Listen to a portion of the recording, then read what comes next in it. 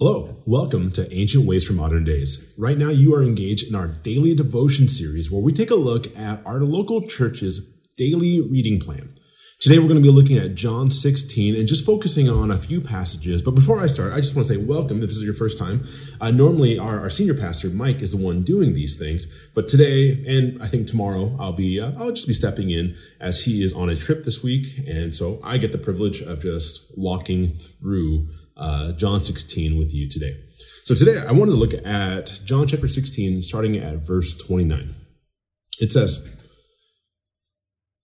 his disciples said, now you are speaking plainly and not using figurative speech. Now we know that you know all things and do not need anyone to question you. This is why we believe that you came from God. So we're going to go on here in a second, but let's just take a look at what's happening here. These are the disciples who have been with Jesus and his ministry, and Jesus is preparing them for his death, his burial, and his resurrection. And he just got done telling them that he's going to leave. And when he leaves, the Spirit of God, the Holy Spirit, is going to come. Now, he mentions a few other things, but now the disciples have done something that just encourages me, I guess, in my own humanity. They kind of get on a little bit of a high horse. They said, now that you are speaking plainly and not using figurative speech, now we know that you know all things and do not need anyone to question you. This is why we believe that you came from God. So here we are. The disciples have been following Jesus for quite some time. And one of them has said, you know what, after everything that has happened, this right here, this is an aha moment for me. I totally get it. This is why I believe you are from God. You know, as Christians, oftentimes we forget that we're on a journey. And when we first start following Jesus, not everyone believes at the very beginning. Some people just start following Jesus because he's an amazing figure full of mystery and mystique, and you start to learn more. And as you begin to continue to follow, you start to learn more. And some people start to believe, early on in their journey, and other people will start to believe more and more. But you know what the truth is? The more we follow Jesus, the more we grow in our relationship with him, the more we get these aha moments, and we're kind of taken to the sense of a deeper relationship with him. We tend to think, we get on these mountaintop experiences and we think, oh man, I finally arrived. I finally believe. I finally get it. I get Jesus. Well, Jesus says this. Jesus answered them, do you now believe? Behold, the hour is coming. Indeed, it has come when you will be scattered, each to his own home, and you will leave me alone. Yet, I am not alone, for the Father is with me. Jesus here, I think lovingly, and you'll see why I say lovingly, kind of says like, oh, now you believe, but here's the thing, don't get too high on your high horse, because the time is coming, which is going to be the trial and the crucifixion. That these disciples, these apostles, they're going to scatter. They're going to be scared. They're going to be challenged in whether or not they're going to stand for Christ.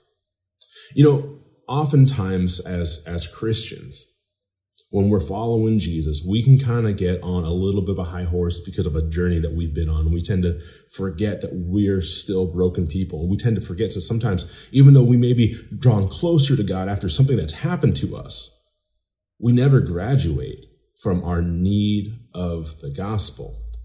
I love that Jesus reminds us here that no matter what happens, even no matter how high we get,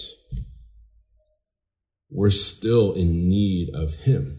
Now, this is why I said that Jesus says this lovingly, because then he says in verse 33,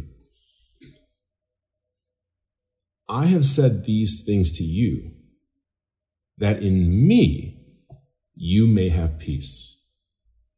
In the world you will have tribulation, but take heart, I have overcome the world. Going back to the idea of sometimes, getting on this high horse. Sometimes we tend to think that, man, now that I've arrived, now that I believe, or now that I've reached this next tier of my faith, maybe we don't articulate it, but sometimes we have that feeling, that heart that's like, oh man, I'm above this now. I've reached this mastery of it. But the truth is, it's not about what we do, because we're still broken people. And I love that Jesus says, hey, I'm not telling you this to wound you. I'm telling you this so that you may have peace, not in ourselves, not in the things that we've overcome, not in the things that we are doing or the people that we're growing into, but that we have peace in Jesus. You know, Jesus goes on to say in verse 33 that in this world we're going to have tribulation. And there are seasons, man, and I'm sure you know this, but there are seasons where we are faced with great challenges, and then we get to see God work in and through us in those tribulations. But you know what? Because God is continually drawing us closer and revealing more and more of our need for him. It just seems like those tribulations, those hardships get harder and harder. In many ways, it's because now we can see that Jesus, not us, Jesus is the one who has overcome. So I hope today that as you are meditating on this truth of Scripture, that you remember the gospel. I hope that, you know what, if God has done great things in your life, or God is doing great things in your life right now, or maybe you're beginning to follow in faith and you're starting to really see that God will do great things in your life, and truth is, he already has done great things. He died on the cross for us and rose from the dead. But I hope that as you go on that journey,